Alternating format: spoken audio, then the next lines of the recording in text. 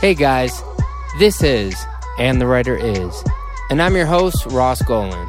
I've written with hundreds of writers and artists over the years, and my favorite part of each session is the first hour when we catch up about life and the industry, politics, composition, whatever. If you ask me, songwriters are some of the most worldly and intelligent people I've ever come across. So this is a journey of learning why people write songs, how people write songs, and most importantly, who the people are who write the songs. Now, I'm co-producing this with my friend Joe London, who was nominated for a Grammy earlier this year for Best Country Song. He makes us sound like angels. If you want to listen to the songs we discuss in this podcast, go to Spotify and look up our playlist, And the Writer Is, or go to our website, www.andthewriteris.com. Oh, and if you enjoy this podcast, please rate us on iTunes or whatever your preferred podcast listening site is. Ryan Reynolds here from Mint Mobile. With the price of just about everything going up during inflation, we thought we'd bring our prices down. So to help us, we brought in a reverse auctioneer, which is apparently a thing. Mint Mobile Unlimited Premium Wireless. How to get 30, 30, how to get 30, how to get 20, 20, 20, how to get 20, 20, how to get 15, 15, 15, 15, just $15 a month? Sold! Give it a try at mintmobile.com/switch. $45 up front for 3 months plus taxes and fees. Promo rate for new customers for limited time. Unlimited more than 40 gigabytes per month. Slows full terms at mintmobile.com. Today we have a very special and somewhat different episode of And the Writer Is. A few months ago, I moderated a panel for the Songwriter Hall of Fame titled The Art of Collaboration, Songwriters and Music Publishers Making Music and History Together. If you're not familiar with the Songwriters Hall of Fame, they're an organization dedicated to shining a spotlight on the accomplishments of songwriters who've provided us with the words and music that form the soundtrack of our lives. Each year, they induct a slate of songwriters voted on by their membership in recognition of that year's most important works and accomplishments. Being inducted to the Songwriter Hall of Fame is truly an honor. Out of the thousands of successful songwriters of our era, there are currently only 400 that have been inducted. The Hall of Fame not only celebrates these established songwriters, but is also devoted to the development of new songwriting talent through workshops, showcases, and scholarships. If you're a songwriter or music industry professional, you should definitely join the Songwriters Hall of Fame. They sponsor great year-round workshops, showcases, scholarships, and other initiatives like this special event that we recorded for this program. Go to songhall.org to learn more and sign up to join. Now let me set the scene for you. On an evening last October to a packed house in the Clive Davis Theater at the Grammy Museum in Los Angeles, a panel consisting of 3 of today's illustrious and award-winning songwriters and their respective publishers shared stories about their personal and professional relationships. That included Jack Antonoff and his publisher, Jen Knopfel. That included Dan Wilson and his publisher, Kenny McPherson, and Bonnie McKee and her publisher, Scott Cutler. Finally, I want to thank the Songwriter Hall of Fame President and CEO, Linda Moran, and Hall Committee members Barbara Kane, Mary Jo Manella, Casey Robinson, Kathy Spanberger, Rebecca Alperin, Tom DeSavia, and Donna Kassane for putting this very special event together. So without further ado, recorded live from the Songwriters Hall of Fame, here is And the Writer Is. Welcome to the Art of Collaboration panel. It's presented by the Songwriters Hall of Fame and the Grammy Museum. And I am your host, Ross Golan from the podcast, And the Writer Is.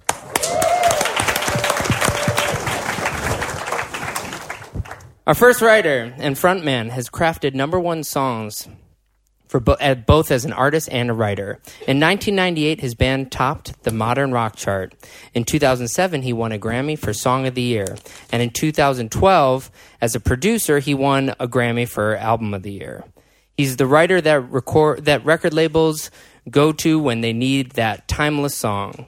From Minneapolis, Minnesota, this Harvard graduate is not just a musician, he's the industry's most outstanding calligrapher. Is that true? And that's true. Really? And the writer is one of my favorite humans, Dan Wilson. Next to Dan is his publisher, who has been his publisher since 1994. In that time, the two have moved from Warner Chappell, where they shared Grammy-nominated Closing Time by Dan's band, Semisonic, then to Chrysalis Music, where they shared Grammy winners Not Ready to Make Nice by the Dixie Chicks and Adele's #1 record, Someone Like You. And most recently, they've moved to his company that he co-founded, Big Deal Music. This man left Scotland before Brexit was cool, and the publisher is one of the industry's nicest, Kenny McPherson.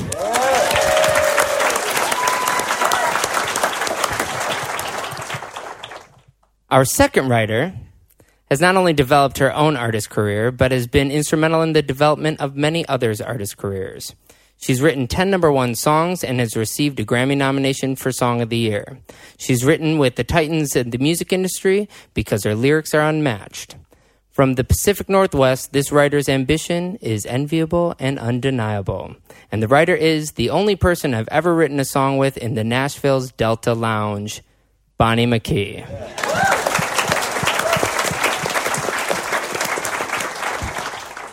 Now, the man next to her has been next to her since the beginning. He created Pulse Recording in 2007 and signed Bonnie shortly after. They've enjoyed some of the biggest songs ever on Top 40 radio, including California Girls, Teenage Dream, Last Friday Night, Part of Me, Wide Awake, Roar, and Dynamite. Now, he's different than most publishers because he was a hit writer first. He's also Grammy nominated and wrote Natalie Imbruglia's Torn, which was #1 for 14 weeks. If you ever need a straight answer, this guy will tell you how it is. And the publisher is Scott Cutler.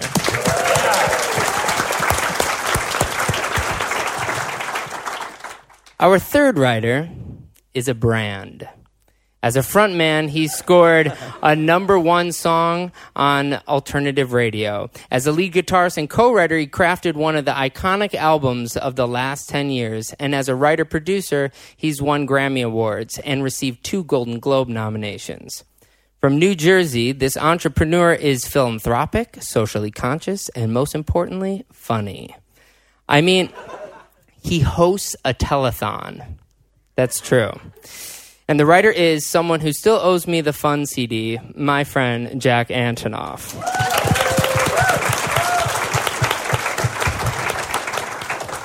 His publisher has followed him since his first notable band, Steel Train. She was a fan of Fun since Aim and Ignite, the album before the one Jack owes me. Since Jack and her have been together, they've celebrated Grammys with Jack as an artist, but also have had hits like Brave for Sarah Bareilles and Out of the Woods for Taylor Swift.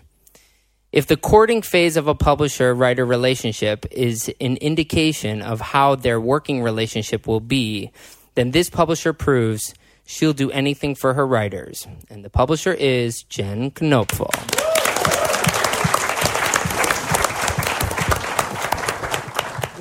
And that's it.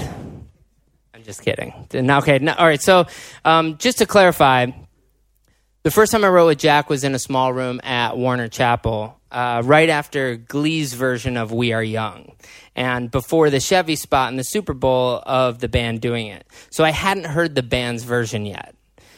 So my question is, as a publisher and a writer, how does a song go from the studio to all of a sudden Glee and Chevy before it's ever really been released on an album? How did that happen? That happened because I guess John Janik, who was A&R in the record, just played it for. I guess that happens specifically. It's not a good story. He just played it for someone. But the interesting story, which is what you're getting at, is how does it happen? Which is someone hears a song and they think, oh, this would work for this. Because I think that people who in film and television know from the industry who just like fires out a million songs and who actually thinks and is like, this could work. And so he heard that song and he wasn't like just like sending everything to Glee. He was like, oh, this actually sounds like a You know, Sure. the So it's melody curated is for very, that. you know, would work for Glee and lots of people harmonizing with it, et cetera. So it was, and I think that what you're getting at is how you get those results, and it's when things are specific and pointed. This would work for this. You know, sometimes you might hear a song that would be great in this type of movie, or if someone's going to make another movie like Drive. Right. There's music for that. There's music for Fast and Furious. There's music for cartoons. So you just thinking about it, he thought about that. He was like, this is a good idea. When Glee happened, Actually, the untold story about that song is Okay. that Kanye and Jay-Z had it. What? No one knows that. It never got discussed. but go back to like when it was written. Okay, so where so are you we- when you're writing this? So Fun was, to bring Jen into it, Fun was like an indie band that, you know, a couple hundred people would come see.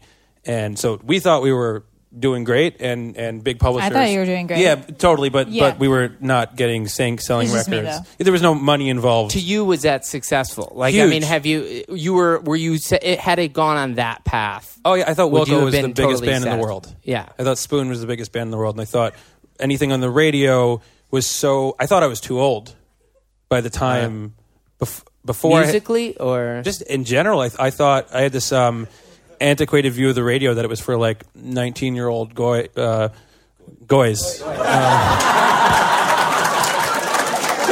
Yeah, it's well, I'm the first. Yeah, I was the first Jew to be on any radio.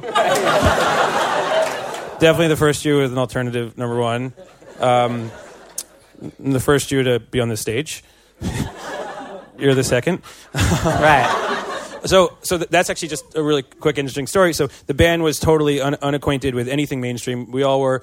Jeff Basker was producing the record. We got his information because we loved Dark Fantasy, the Kanye record. He agreed to do it for very little money. He took the demo of We Are Young. He played it for Kanye, who was making Watch the Throne at the time. We didn't know any famous people. We didn't have anything to do with this. Kanye said, "This is great. I'm going to put it on Watch the Throne." And then we were like, "Oh my God, this is crazy!" Wow. And then we Would had it this, have said like featuring Fun? Or we don't know. It didn't matter. I still actually have Yeah. never heard it. Oh, wow. The only thing I've ever heard about it is someone told me who heard it, like somewhere at Rock Nation said that Jay-Z said, "I'm the king of Coachella" in his verse. I don't know if it's true. You should get it and you should leak that. I would love to. I mean, I don't know if I wouldn't do that, but so we thought You should get it and then you should put it out legally. But a good idea. It kind of is so crazy, that part of the story, Yeah, no one because knows that. literally, like, they almost gave it away. Well, You- we you thought were- when because I heard Jay-Z said it was too pop last Yes, minute. exactly. Because it was on Watch Throne, they took it off, and we were devastated. We were like, that's over. our career's over, and actually ended up being the best thing, but it never had a flirtation with mainstream. So the truth before the Glee thing was, and what can happen a lot of times at labels and publishers is someone will notice a song, like a famous artist, and then everyone will notice a song. I'm having a situation like that right now. You know how it is. Like, you're like, this song's amazing, and no one gives a shit. And then, like, some big artist is like, this song's amazing, and then everyone else cares. So John Janik and Atlantic, they always believed in the song, but that was a big moment for other people. Like, hey, Kanye and Jay-Z like it, you should put it on Glee. I mean, so it goes on Glee, and it's maybe a number one song on Billboard, wasn't it? Or Glee, or was it just number? The Glee version Or was number one on the Glee iTunes? version went number one on iTunes. before the Fun version, right? Yes. So Yes. did that scare you, or did that encourage you as an artist to know that the song's already a hit, or was it? It was all icing on the cake. None of it was even. I was so uninvolved in the world that a lot of us live in now, where we think about if songs are going to be hits. We think about if they'll stay hits, if they'll connect. It was so pure. We just couldn't believe any of it was happening. So when you were done with the song, you at that point the label was a part of it once you were finished with We Are Young, correct? I didn't think the song was a hit because I thought the radio was dumber than it actually is. It's Yeah. not that dumb. Right, of course. The radio's that's part of what all of us on stage have to do is not believe people in the radio are dumb. When I was not involved with it, I just brushed it off like that's where crap goes, and that's not true. So I thought it was a smart song, and I was like, it'll never work. And so actually that being my first break or whatever, it was a wonderful lesson because it's a weird song in many ways. It's great though. I like that song. Bonnie, Yes. you've had a lot of songs in the Super Bowl. You're sort of responsible for Left Shark.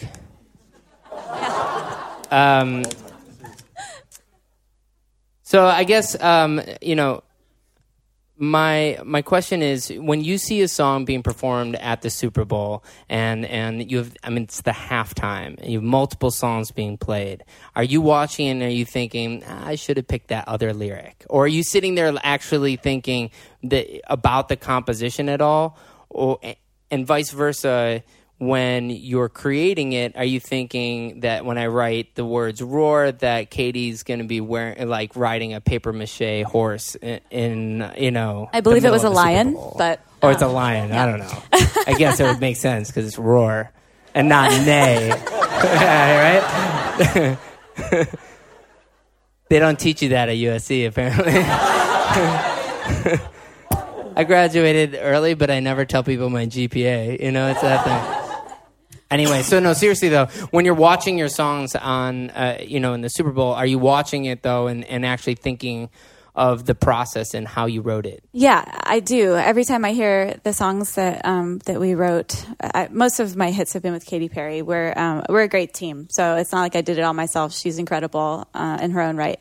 But yeah, there were things that we fought over. We fought like sisters, and sometimes we yelled at each other, and sometimes we cried, and sometimes we wanted to punch each other. But we're a great team, and we challenge each other. And so there were moments where I let her win or she let me win, and every time I hear the song, I think about those moments. And the things that I didn't like that made it, where I was like, I wish we had changed this or whatever, become validated when it's a hit, where I'm like, she was right. Obviously, she was right. Bonnie's relentless, though, about lyrics. And I've watched her do this for years. Every line is worked over, thought about, rewritten, studied, It's exhausting. It is exhausting. I mean, I was gonna ask for you, too. Is it, when, at being a writer who turned publisher, yeah. Oh, yeah. Does it, when you're, when she, who you? When you hear a song that she sends you, do you think of it compositionally, or do you think of it as this is a song that my writer sent me? Is it okay? No, can you listen to it as a fan? Yeah, I think I'm a fan at this point. I think the composition brain left me at one point, and I just listen. But with Bonnie in particular, Bonnie was the first person we signed to Pulse, so she was the first time I ever switched my role. Sure. And she came in with a ballad she wrote herself that was expansive and epic, and I didn't know this. When was that? This was 2008 or whatever. Was that after your first record deal? Yeah. That was after, okay. So the Katy Perry couplet, every line, perfect. That wasn't, I had no idea that was coming. Sure. I didn't know how to do that yet. No. I taught her how to do it. Yeah, he taught me everything I know. Yeah. That's every publisher. No. Kidding, guys. Yeah. Y'all are cool. Go ahead. Yeah, I didn't know how to do that yet. I was just a baby songwriter, just a baby when Scott discovered me. And thank you for taking a chance on me, by the way, because I had a failed record deal under my belt, and I wrote all those songs. They were 100%ers, so I didn't know how to collaborate. It's just a lot of ego, where it's just I wanted to say that I wrote everything myself, but now I can't even fathom writing something by myself. It frightens me because I don't trust myself. I feel like I need another brain in the room to bounce off of and tell me if I'm on the right track. So broken. And I'm so grateful. Actually, I met you back when I made my first album. And you introduced yourself. He introduced himself to me backstage like I didn't know who he was. But back in the day, when I made my first album, I was unpublished because I was like, well, I write everything myself, and I want to own everything myself, and I don't need a publisher and whatever. And I so wish that I had signed a publishing deal back then, because you were coming around and you were such a big fan and you were so cool to me. And I just was like, publishing, like I just should keep everything for myself. But publishers are your friends. They help you. They introduce you to people. They nurture you. And if I hadn't gotten a publishing deal, I wouldn't be the songwriter I am today. I'm really grateful to have learned everything that I did. People have this idea like you don't sell your publishing. Like no one sells their publishing. No. They make a decent deal where you get a partner for a period of time. Yeah. I think it must have been the Beatles, right, where that started that rumor. Didn't they sell?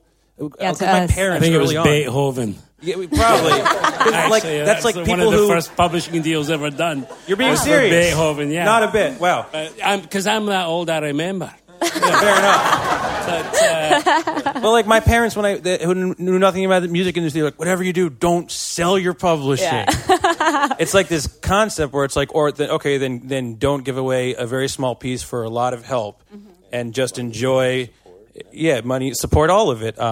No one really sells their publishing. I say that every day. Yeah, like have you ever bought someone's entire publishing who's alive? No, and I definitely didn't do that with you. We have a pretty... No, I sold all. I would have done it.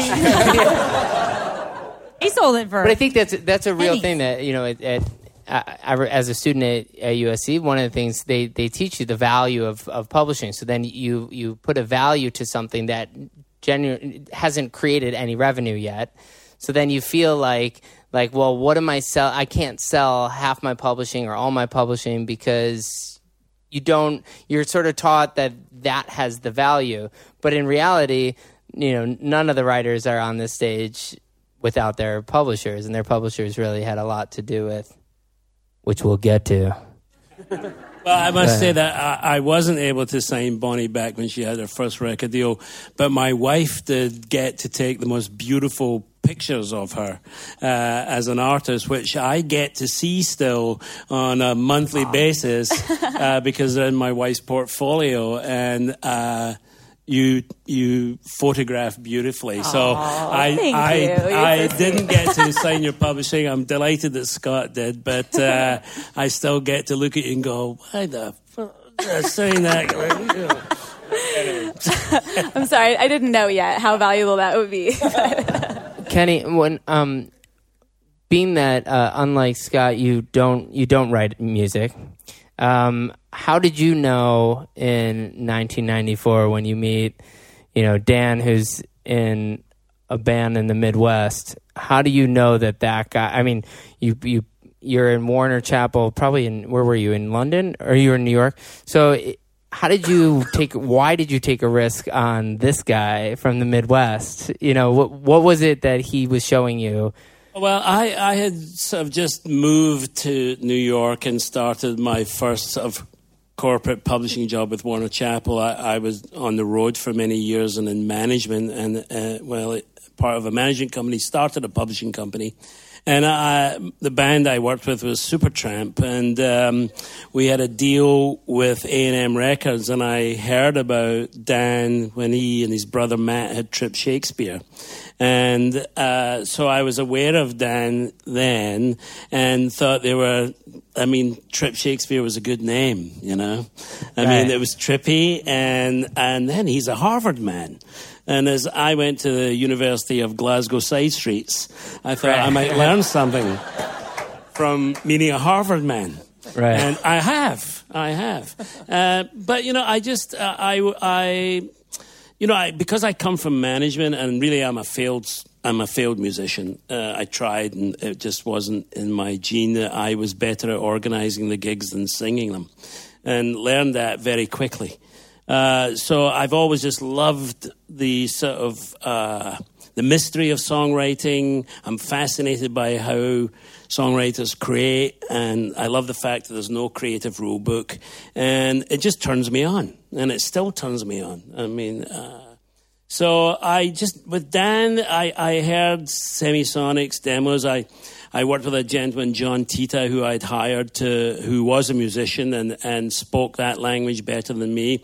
And I've actually been successful partially because I've had good taste in people that work with me, be it John Tita, David Stamm, Casey Robeson. I mean, who just are musicians, have a feel, a sensitivity, and part of my job is to help guide them through the management of that process and how that works. And but I'm a fan, so when I heard Semisonics demos, and then when they were making the record, it just turned me on. There was something very Beatlesque, which obviously growing up with the Beatles I loved. But I just loved Dan's voice, his guitar playing, his lyrical sense. I wanted to go see it. It just was. And then I met him, and it's been a 22-year relationship where we've followed each other around and stuck together. And I think that's probably the best thing that you can have as a collaboration between an artist and and I would say we are creative people, obviously, but it's been a journey for both of us, and it's stimulating and still vibrant and exciting, and we've become personal friends, and our families are friends, and it's a joy. So had you heard Closing Time in those demos? No, Closing Time hadn't been written in 1994. It may have been written in Dan's brain, but he never said that. When was it written? Maybe 97 or 96, early 97 or late 96. So when you're writing that, and I know the backstory, but if you could share the backstory of Closing Time a little bit, why did you write Closing Time?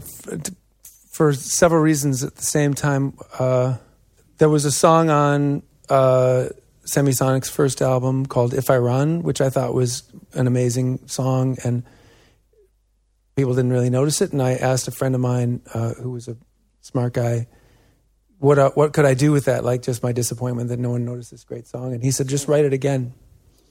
Yeah, that's really I was funny. like, okay, that's cool. So that's thing one. Second thing was I had been living in bars for like 7 years, essentially because Trip Shakespeare had been on the road for, 100 to 200 nights a year for all that time. And so Closing Time was like the dominant metaphor of my life at that point. And then my wife and I were expecting a child. And because I didn't want to bum my band out with a song that was obviously about a kid being born, which would have bummed them out a lot because they were rock musicians and they don't want you sentimentally singing about having a baby. I hid the story of being born in the metaphor of being kicked out of a bar. Swear to God. I mean, it's crazy, and then it ends up. And being, I rewrote my other song, If I Run, and blah blah. And then it ends up being played in every bar. I mean, there's one. It's one thing when you write a song that's a metaphor, and then it actually becomes the song that people play at the end of the night. Is pretty nuts. My observation is that I mean, Jack is right about not underestimating people's intelligence, but when people group together in large groups, they don't understand metaphors. Once there's 1,000 people, that group, that each individual might understand a metaphor over coffee. Sure. But those 1,000 people as a group do not understand a metaphor, so it's all very literal. I guess speaking of literal, and it's also a political year, so this is kind of interesting for this song, but not ready. This is an awesome lead-in, by the way. Whatever you're about to do is super great. I'm the best.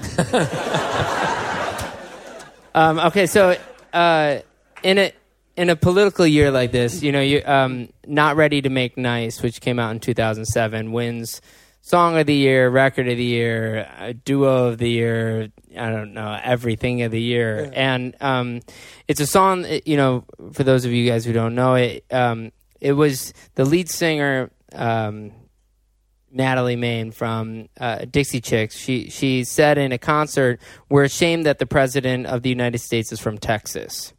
And all country radio stations banned that band. So they became the biggest band in the world. They were the biggest band in country, and then they were just off radio overnight because they said something that's true. So when she approached you with this concept, is that how that happened? I mean, how does somebody say to you, hey, I want to go in and write the song that says fuck you to radio, which is really hard to do. It's hard to go, and it's hard when we talk about, we grew up all thinking, oh, radio's where those songs go. And then once you live in the world, you realize how hard it is to get a song on radio, how hard it is to get a song to react on radio, and then to go to all the radio programmers and say, this isn't an apology. It's a really hard song, or is it an apology? No, when I got together with the Dixie Chicks, it was kind of a blind date that Rick Rubin, their producer, put together. He and I were working on a couple things, and he introduced me to the Chicks. And obviously I'd known a lot about their political travails at that time.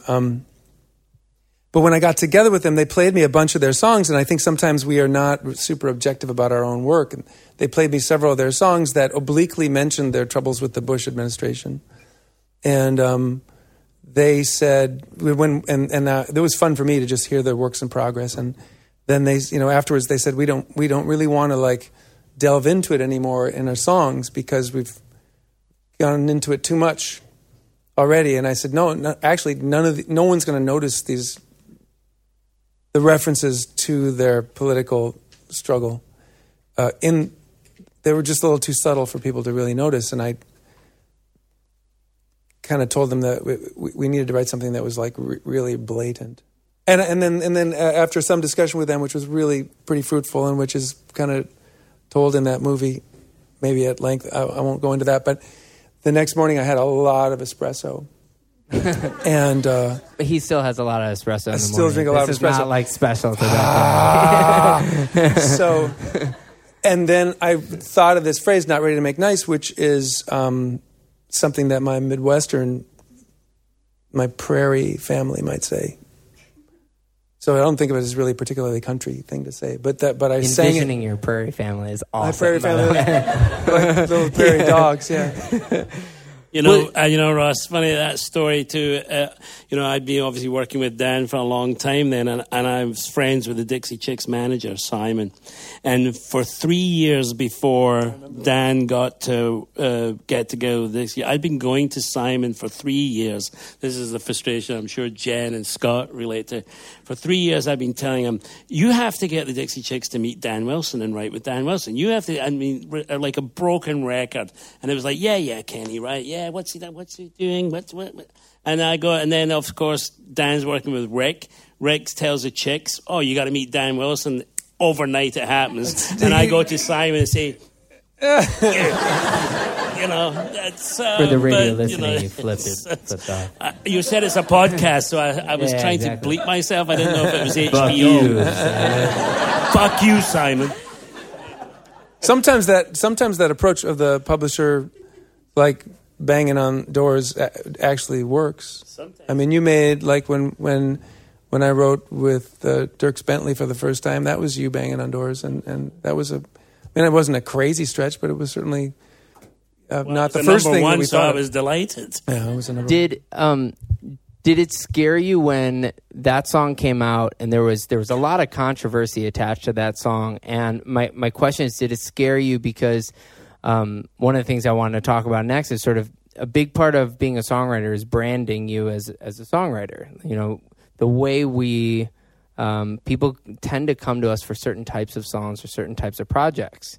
And so when you have a writer that comes out with a song that's controversial, it's amazing, was there a fear that people like, I guess Dierks Bentley is the kind of guy that would want to write with that writer, but did it scare you at all that the brand of Dan would change in any way? No, not at all. I mean, maybe there's certain other artists, writers, I don't know, the Dixie Chicks' biggest fan, Toby Keith, he might not want to get together with Dan, but I wouldn't discount it. I think that's the one of the fascinating things, and I think songwriters do need to challenge and do need to protest and do need to bring awareness to situations. And I think we cannot live in fear, and we should be courageous and stand next to them. Yeah. And did kind of chill out my visits to Nashville for a minute. 5 years. Yeah. I mean, it actually made people kind of not in country not want to write with me. Yeah, wow. It did. And good my attitude to them was "fuck you." Yeah. I mean, because it's going to turn around. Artist. There was plenty of other things, and I mean, it's a brilliant song.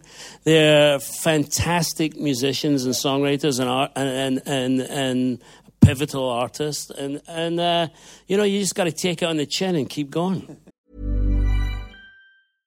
Hey, I'm Ryan Reynolds. At Mint Mobile, we like to do the opposite of what Big Wireless does. They charge you a lot, we charge you a little. So naturally, when they announced they'd be raising their prices due to inflation, we decided to deflate our prices due to not hating you.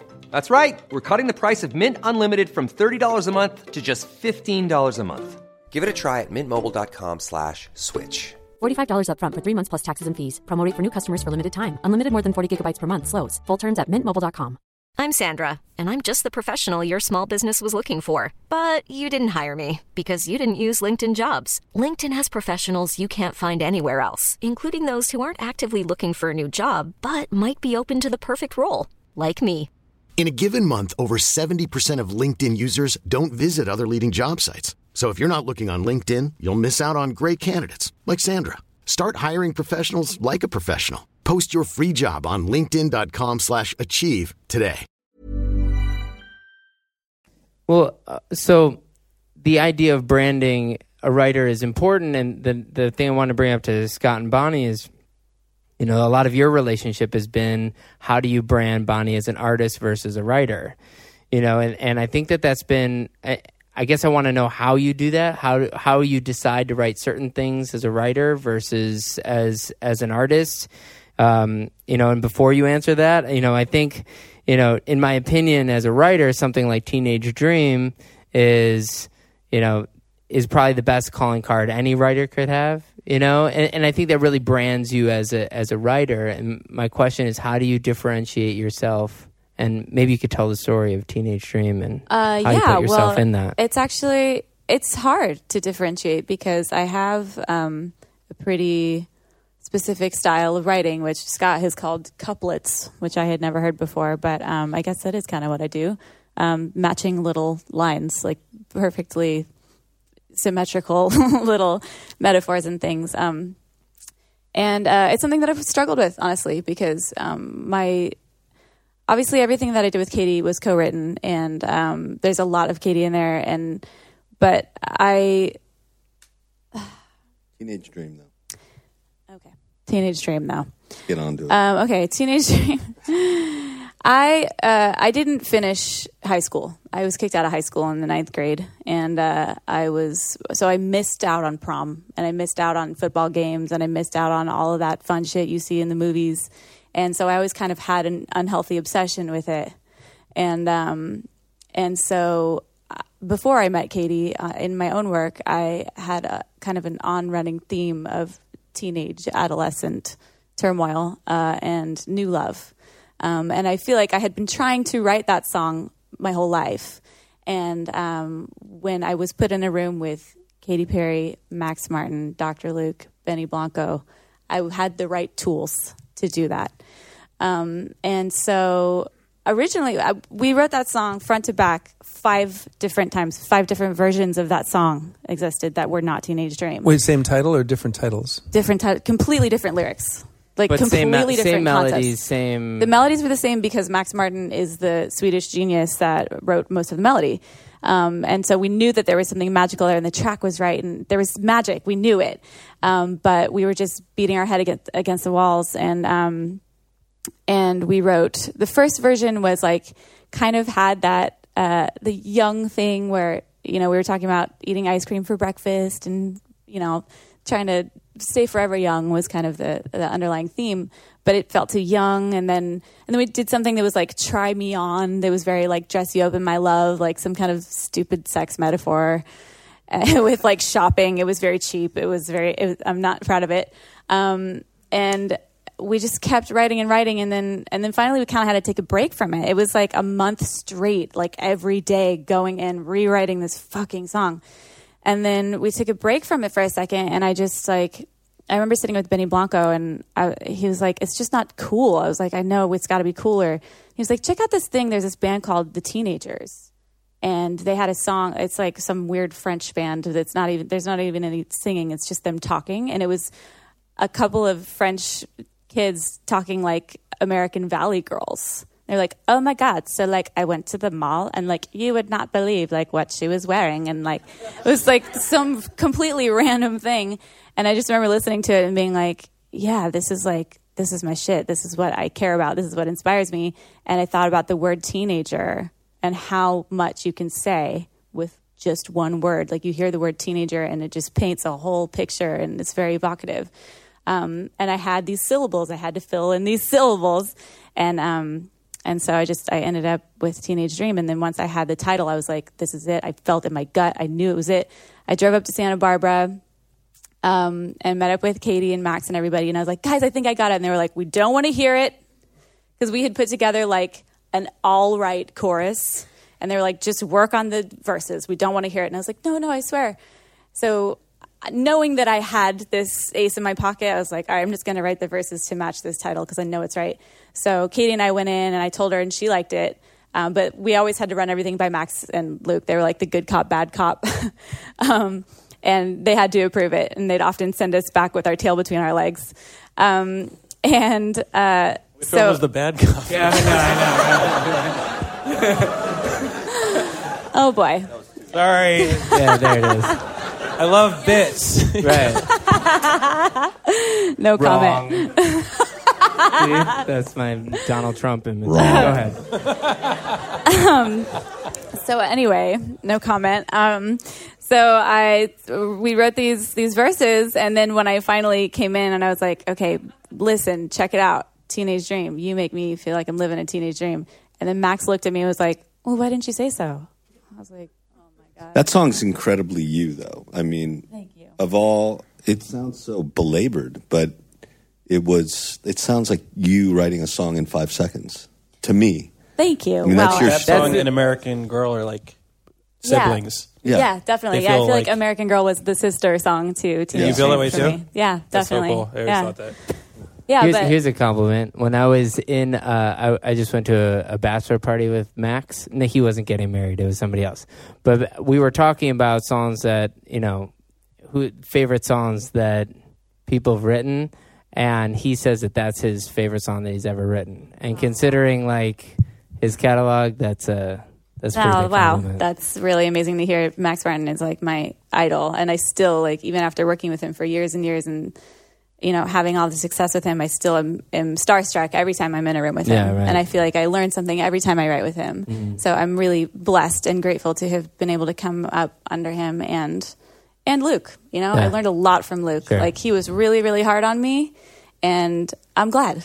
I'm really grateful for that, Scott, how do you encourage the different parts of a writer like Bonnie, where she's doing the artist, pursuing being an artist, pursuing being a writer?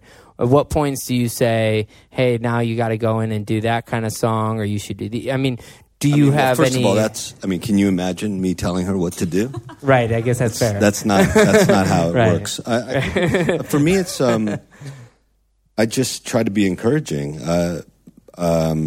I think writing music is a magical experience. Nobody up here really knows exactly how the ideas come, when they come.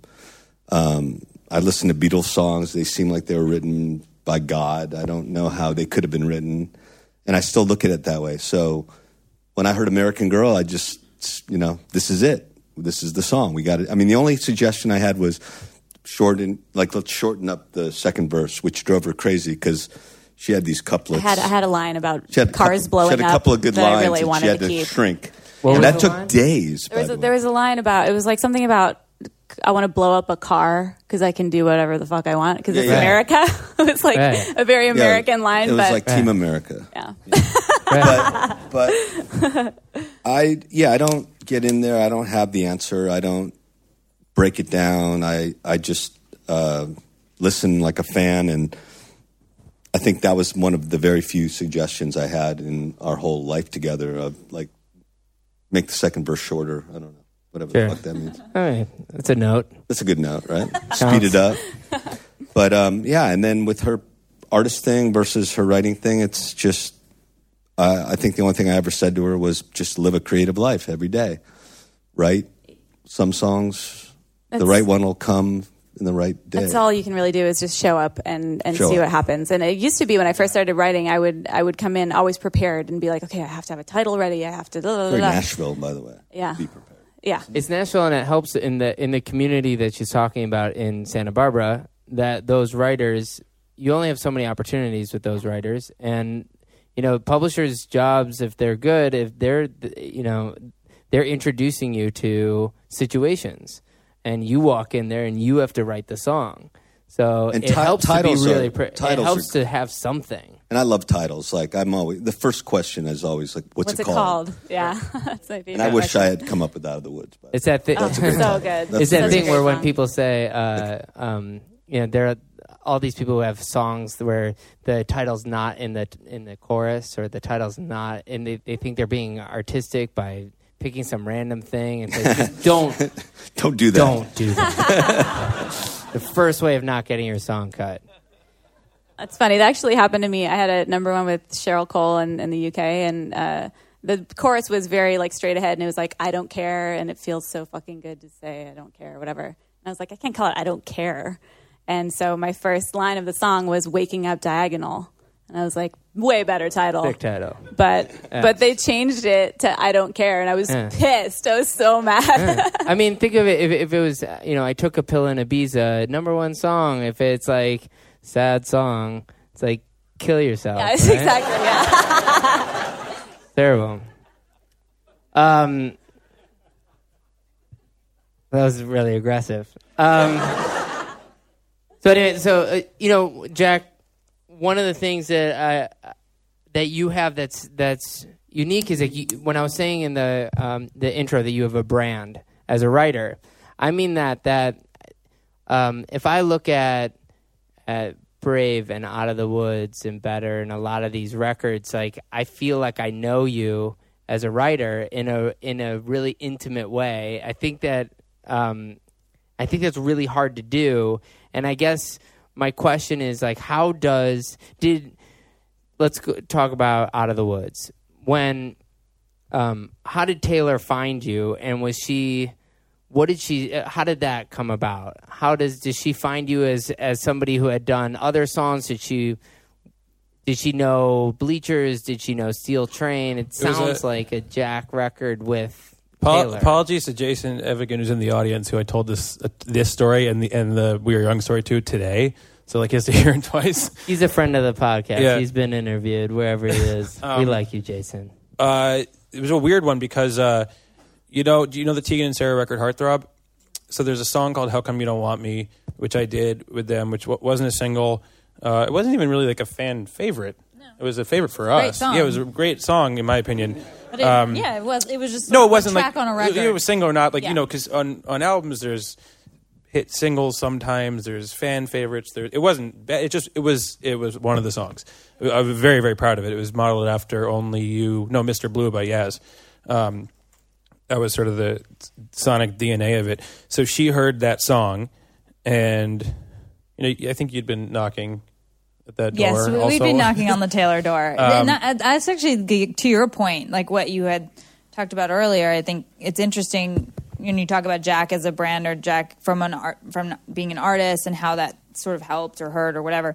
But I think he is able to put himself in situations that I'm not going to be backstage at the Grammys, mingling with other artists. And I think we published Taylor, and, we sort of were like pretty laser focused on getting him with Taylor because we knew that it would be this amazing explosive thing. But we didn't get very far. I mean, we sort of get to the right places. And who do you contact? You don't like call Taylor and say, hey. No. I mean, yeah, we talked to Troy, who actually signed Taylor, who's the head of our Nashville office, who's close to her, and her manager, and and it was all very positive, Sure. But what's great about someone like Taylor and someone like Jack is like they have their own ideas, and they're very they have them, and sometimes that's actually a better thing. So in this sense, you guys actually we had met at things, and she was aware of stuff I was doing and whatever, thought it was cool. We just got to know it. You meet people at things like school or whatever. It's the same feeling. And so I did that Tegan and Sara song, and that was before I started Bleachers. So that song was the beginning of a phase for me that lasted probably like 2 years, which was very rooted in the feeling from John Hughes movies. Yeah. It was rooted in this idea. Vince Clarke, who actually ended up getting to work with a bunch, started Depeche Mode and Yaz and Erasure, and I kind of thought, well, this is sort of like he 30 years ago invented pop radio. It just sounded better then. Why did it sound better? Because, he wasn't using soft synths. He was using all real. The old stuff that's harder to use. And I thought, wow, Depeche Mode was so, from what I've heard, cutting edge and wild when they were out, and now that Depeche Mode ARP is every pop song. Like, how did that happen? And how do I get back to where it came from? And why is it that in the John Hughes movies, those songs, not just because for everyone, are just so emotional, make you want to dance and cry? To your point about metaphor and how smart people are or are not, my favorite songs, Closing Time is a perfect example, is ones that 1 million people can get drunk to and one teenager can cry to in bed. Dancing on My Own by Robin is probably the best example of all time. Oh, yeah. It really is. Alicia Keys, Try Sleeping with a Broken Heart. So that's the only barometer for me for a song. Was it me? It was the synth. It was fucking horrible. Yeah. I can't breathe. So that's the biggest thing. How do both those exist at the same time? We all, any writers, publishers. I mean that's it, right? Sure. You want both, and when it happens, those are the biggest, best, most exciting. No one's ashamed to like them. John Hughes movies, those songs. So I was trying to think about that. I started Bleachers, that was in that theme, and we just caught each other at a great moment because she heard that Tegan Sara song. It happened to be her favorite song. She was like, "Oh, you're the guy who did that," and I was like, "Yeah." And I have this whole idea about like just this moment. How do you modernize it? And then we did a bunch of songs together, and it was super easy because it was just. Sometimes you get references in their production and lyric melody. So it was Lynn drums, and it was Juno 6 arps, and it was Moog bass. There's specific things that were that DNA, and it was saying things that were super grand and having these huge choruses like Out of the Woods where you could just repeat it and sing it over and over. And then verses. Springsteen says the chorus is gospel, the verse is blues. I love that because the chorus is for everyone. That's I want to get better. I want to get better. I want to get better. I want to get better. It could be like I want to get better at basketball. I want to get better at being less depressed. It could be anything. Everyone wants to get better. If your family was all murdered or if you stub your toe, still want to get better. You have that feeling. And so then the best went darker example than Ross. Yes. Kill yourself was good. Yeah, the biggest inspiration and you know the band The Mountain Goats? You've never heard of them? Yeah, I'm not trying to do a thing where I like name an obscure band. Like I don't think it's cool to like. It's just they happen to be obscure. They have a song, and the lyric in the chorus is "I'm going to make it through this year if it kills me." That's a great song. Yeah, when I said that, there's not one person in this room who wasn't like, "Yep, right. Yeah. I'm going to make it through this year if it kills me." If they're here, they're a robot. And then the verse is about alcoholism, his stepfather beating him, all these things that I've never experienced. Right, but the song means the world to me because that's how I feel. So that's how, Are We Out of the Woods Yet? Brave, I Want to See You Be Brave. The song was about her friend coming out of the closet. I Want to Get Better. Like these songs that I feel very connected to just tying a song up in the chorus and then having the verse be so absurdly personal that no one else could have written it. Like literally talking. It explains why those, Jen and I were talking the other day about how your songs, maybe more so than anyone that I know, manage to seem to fit a lot of different scenes because they're really positive in the chorus or seemingly positive until you listen and you're like, wow, that's really deep that Brave is actually...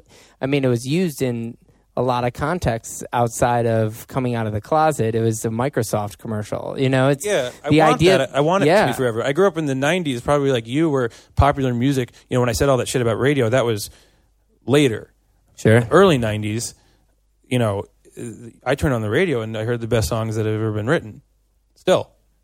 Dan was a part of that. It's so cool. But it's amazing. Seriously, that moment, it wasn't because I was younger. It was because better. Fucking incredible. Right. You would hear Smashing Pumpkins and you into Snoop Dogg on pop radio, into Pearl Jam, into Semisonic, into the Indigo Girls were on pop radio. Yeah. Toad the Wet Sprocket, Natalie Imbruglia, Melissa Etheridge.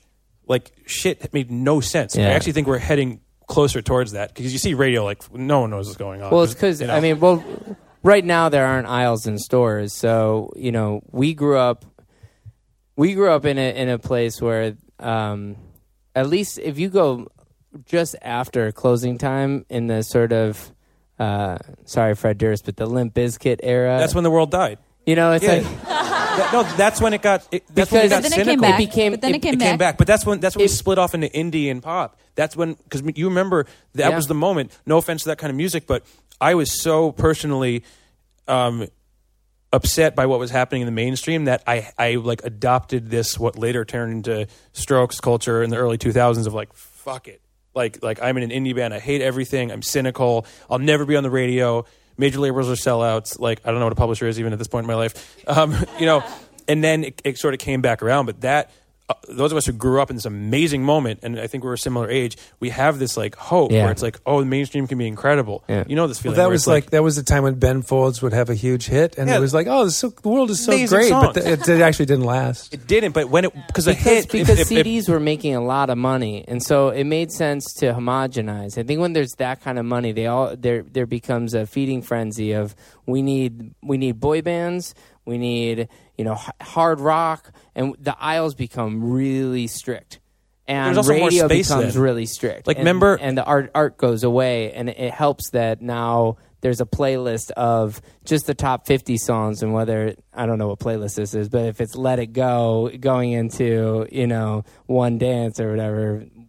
Today's hits. Well, the funny thing is, I spoke to somebody today, and when you talk about formats, I mean, I grew up listening to BBC Radio, and they would play the Beatles, then Muddy Waters, then Perry Como, then the Stones, then it was like it was very broad and all over the place, and I was saying with playlisting now, and like the hope is that whether it's like if you asked everybody that's a songwriter up here, with your podcast that you're doing, let's make a playlist of the songs that the songwriters wrote. Let's make a playlist of the songs that inspired the writers.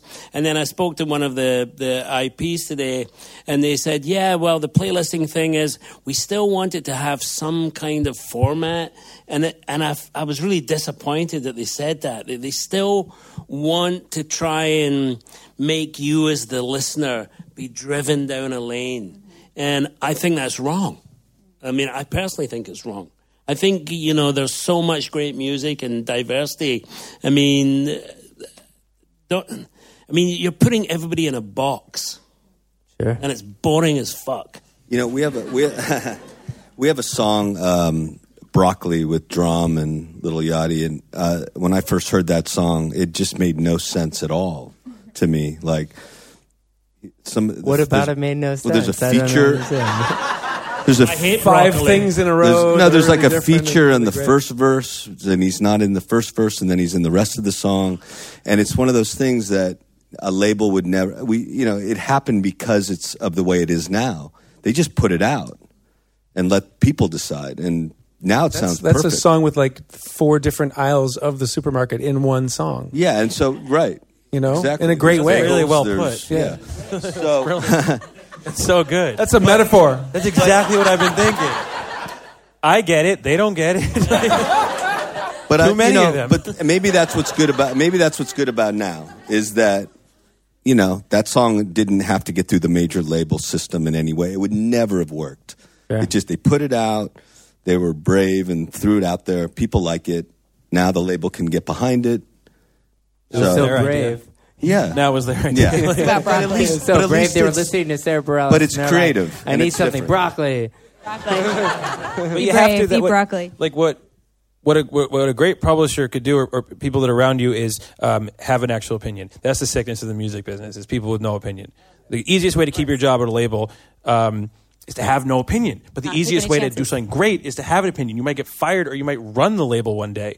Or a publisher. There's so many people that just don't want to go on record, because if it works, they want the credit, and if it doesn't work, they don't want to. They want it off them. But it's like artists can't function, and writers without opinions. I love it. I'm surrounded by people like Jen and my manager who will say like, "This is it. This is it. This sucks. This is not." And then I have the ability to listen and have my own opinion. And it's a culture where people have a thought, and they're not just, "It's a smash." That is like the most. I mean, I guess people don't really say that much anymore. But like, no, but the guy who has still say it. They still say it. It's you don't want the A&R guy who likes everything you do. You want the guy who likes nothing you do and asks you to keep sending stuff. I love Jen because she was interested in fun when it was worthless to a publisher. Right. So that's just a fact of our relationship. Yeah. Separately from that, I liked you when fun was worthless also. Yeah, but that's just for the record. Nice because she liked the first record that couldn't have made her money at her company, couldn't have made her exciting to like it was just a fan thing. Yeah. And so I thought, okay, she gets the songs, and then if we can do this together, and if we think these songs and this style of work is great and can reach a lot of people, that's awesome. But I mean, how sick you experience all the time, people with no opinion. Yeah. Everyone on the stage has had the experience. My least favorite thing that ever happens in music is when you're playing something to a group of people, and they're all looking around, and you're like, just someone. Just say what you think. Just close you your can eyes. love it or hate it, like because it's just for the people. They like it or they don't. And we try to. This is what's happening on radio, streaming, blah. We try to figure everything out. But it's like when you hear a song, do you like it or you don't? Do you want to hear it again? Did you spend $100,000 in 2 years working on this version of the production and you still listen to the demo? Right. But not the demo. It's so easy to say. It's so hard to do. Do you publishers run through that too? Oh yeah. Can I ask a question of the publishers? Yeah. Can I tell a really short story and then ask? I would prefer that. Okay. Sorry to bogart the process, but I just had an interesting drive here with Kenny and my wife, and I got my phone magically hooked up to my car, so it played in the car, which was already amazing. And I played Kenny 4 new songs, one from today, and one from yesterday, and one that I hadn't heard yet from an artist that I'm working with who lives in Oakland. And one from a couple weeks ago. And like, I'm really prolific, and a lot of us, I'm sure everybody here is really prolific. And we listened to these songs, and I just, when I played Kenny, essentially, the 4th song, I just was like, shit, how do you deal with this? Because it's an onslaught. Like, it can't be, what are you listening to, like 25, 30 new songs a day? You know, it's because it's not just me. Obviously, like overloading. It's just you, Dan. No, I know it is. But you know what I mean? Like, can you guys address that? Just like, how do you deal with the fact that you're listening to like so much the pure stuff? volume, and and like having you have so many different writers, and each one sending. I want you to listen to my 10 songs. Yeah. Well, I'm maybe in a different position than maybe some other people, but I've been fortunate that I do have maybe like 5 key writers that I deal with pretty regularly. So the volume's not too crazy, but I think even with 5 people, that's still too many people. That's still a lot of people. But in some ways, it's kind of good because the songs that you love, they hit you almost immediately. So you kind of, at least for me, like I can kind of know listening through a song, like, okay, I like this, but I don't, it's not connecting with me, or, you know, and I can kind of move through them that way. And then when I do hear something that I love, I'm like a repeat listener. I'll listen to it like 50 times, you know, and that's sort of the sign that I am super psyched on something. But and you're right, not in that something is a perfect hit, that researches perfectly, but when you do hear a lot of songs, or at least, you know, you say this is special, it ends up being special in some way. Yeah. Like there's definitely times when like there's been songs that Jack has sent to me, like Brave's a good example of like hearing that song for the first time, and it's like, oh, this is like the most special song. Everything is right about this song. Like everything works. Everything Sarah's saying works. How she's singing it works. How you guys wrote the melodies. It just like it really didn't change. It didn't change one bit. No, yeah. You know, and but you're hearing that on a day when you've listened to like 12 other songs. You know, you're like, and it's exciting because some days you listen to 20 songs and you don't hear anything that's special because it's hard to write a special song. Do you ever like hear a song for the first time when you've heard 20 songs that day, and then like, because I know that I've sent things to people and like I don't get a response or they don't like it, and I'm like, I really feel like there's something special about this, and then I'll send it again and they still want, and then like one day someone will be like, this is great, and I'm like, well, okay, so your state of mind is gonna affect it. So we listen every day. Do you ever like? Are you ever like, wow, how did I miss that? Or are you ever like, or something will blow up that you passed on where you're like, oh, I didn't like it, and then it blows up and you're like, or it comes on your random iTunes and you go, fuck, that song's amazing. Mm-hmm. But also like, so you know, our company, and I'm sure everyone's similar. We have people. I'm surrounded with people that are, you know, I think are experts at different styles of music. So sometimes it'll be somebody who works with me, Maria, Ashley, Markel, Hannah, somebody, Connor, will play a song and say, you got to hear this song. Or I'll hear it and go, I think this is fucking great. And I'll ask someone else to listen to it. And we kind of get a little bit of a group, like, but when we sit we sit every week, twice a week, and listen as a group, and we're just like this, waiting to hear something, to just, you know, I mean, we're all inspired by great songs. So, yeah, I think Scott. So I think Jen's right too. I mean, we all work with a team of people, And yes, you do miss stuff. Yes, you get an immediate visceral feeling. And it's part of the gig. It's why we do what we do. And there's actually no creative rule book for us either. It's just that we're all fans. And, I mean, and again, we are all fortunate that we work with another great group of people on our side of the fence, and we share and we support each other. And thank God we don't all have the same taste, But that's our gig. When you guys, as a writer, I don't know if you guys have. I don't really get writer's block because I do it every day, and whether it's good or not is a whole other conversation. But I certainly can write every day. When you guys go through sort of the down parts, it's impossible to follow, you're not writing someone like you every day, even if you'd like to. You're not writing California My Girls mind, every I day. am. You're not doing some nights. Yeah, right. You think, yeah, for sure. I've done it again. Yeah. I mean, in a session, you're always like, oh man, I love this. This is really good. I just heard one back the other day. Chorus is pretty good. Verse, all right. Pre-chorus could just bury it. I mean, it's just the worst thing. But in the moment, I was like, nah, man, that's a good choice. Let's go with that. That thing's huge. And I'm thinking like it's a lottery ticket. I just scratched off a winner, It's a little weird. It is a little bit of a lottery. I mean, I think it's a controlled lottery, but, you think but... It's so funny. Songs can change for me depending on who I'm playing it for. They sound completely different when someone is there listening to it than when I'm by myself or when it's someone else listening. And as far as writer's block goes, a big lesson I've learned just in this past year is that overwriting is so bad for me. And taking time off should be a requirement of the job, because I can write a song every day. I'll never be able to go in a room and be like, oh, I can't think of any words or melodies. Like, I can always write a song, but do I give a shit? And is anyone else gonna? And what makes that special? When you're writing every day, it's hard to make that song pop out, and we have a good gauge on whether it's actually a good song. And still, our batting average isn't amazing. Yeah, but everybody needs a holiday. Right.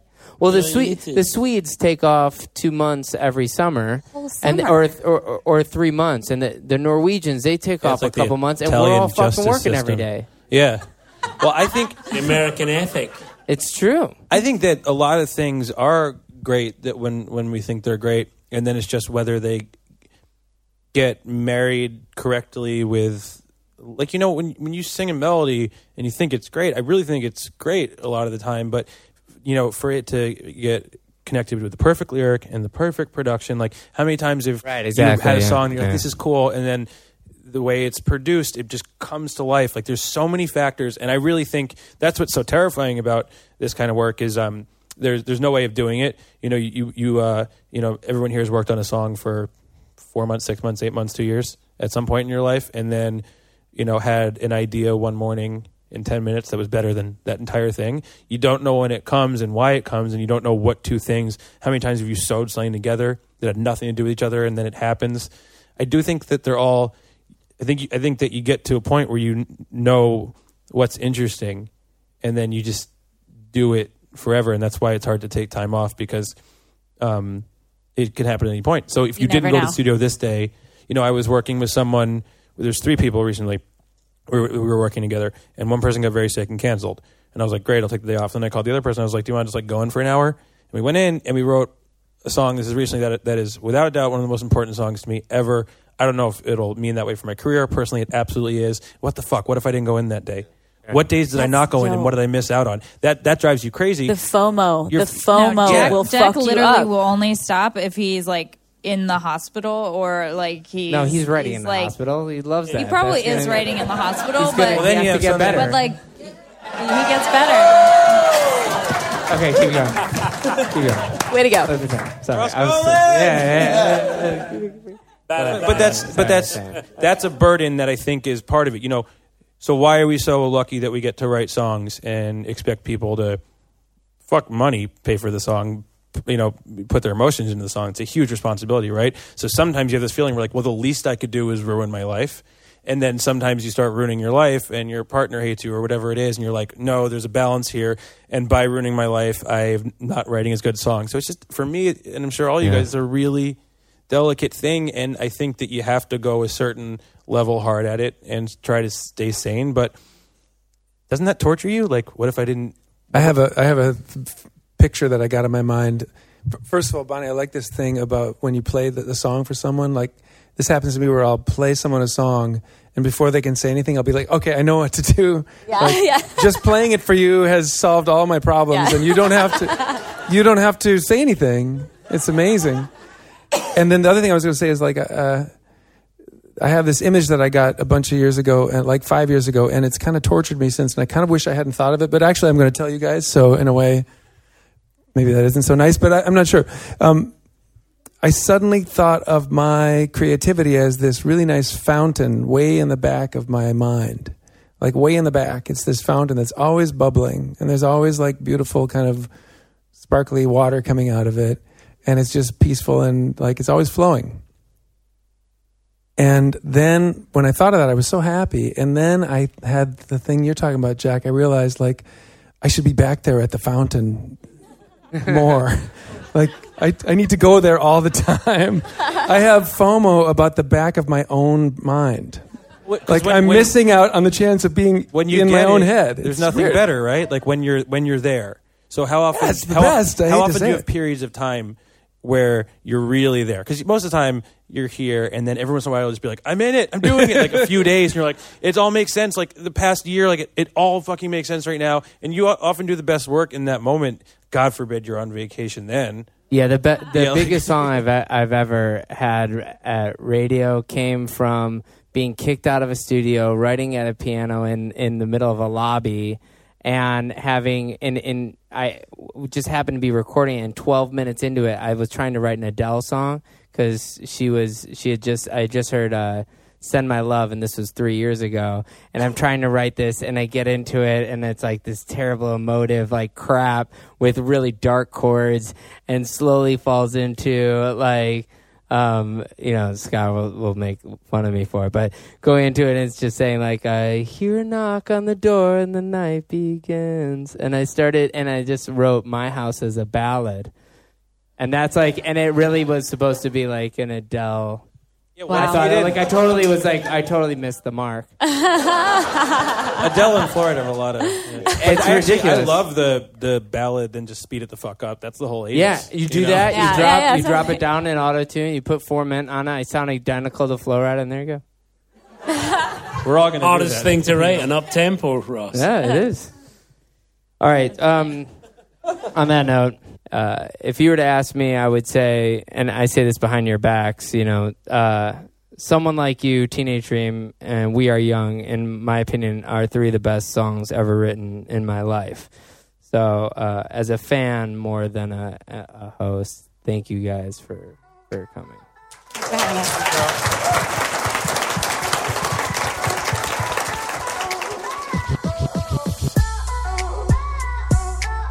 Thank you for listening to the first season of And the Writer Is. If you want to go back and listen to earlier episodes, they're still on iTunes, or you can look at our website, www.andthewriteris.com. And for more information for the second season, follow us on our socials, whether it's from Instagram, Twitter, or Facebook. Our handles are @andthewriteris. Now, this next season coming up is going to be amazing, and it will be released this fall. So stay tuned, and on behalf of all the people involved with And the Writer Is, we thank you for sharing, and we thank you for listening. Till next time, I'm your host, Ross Golan.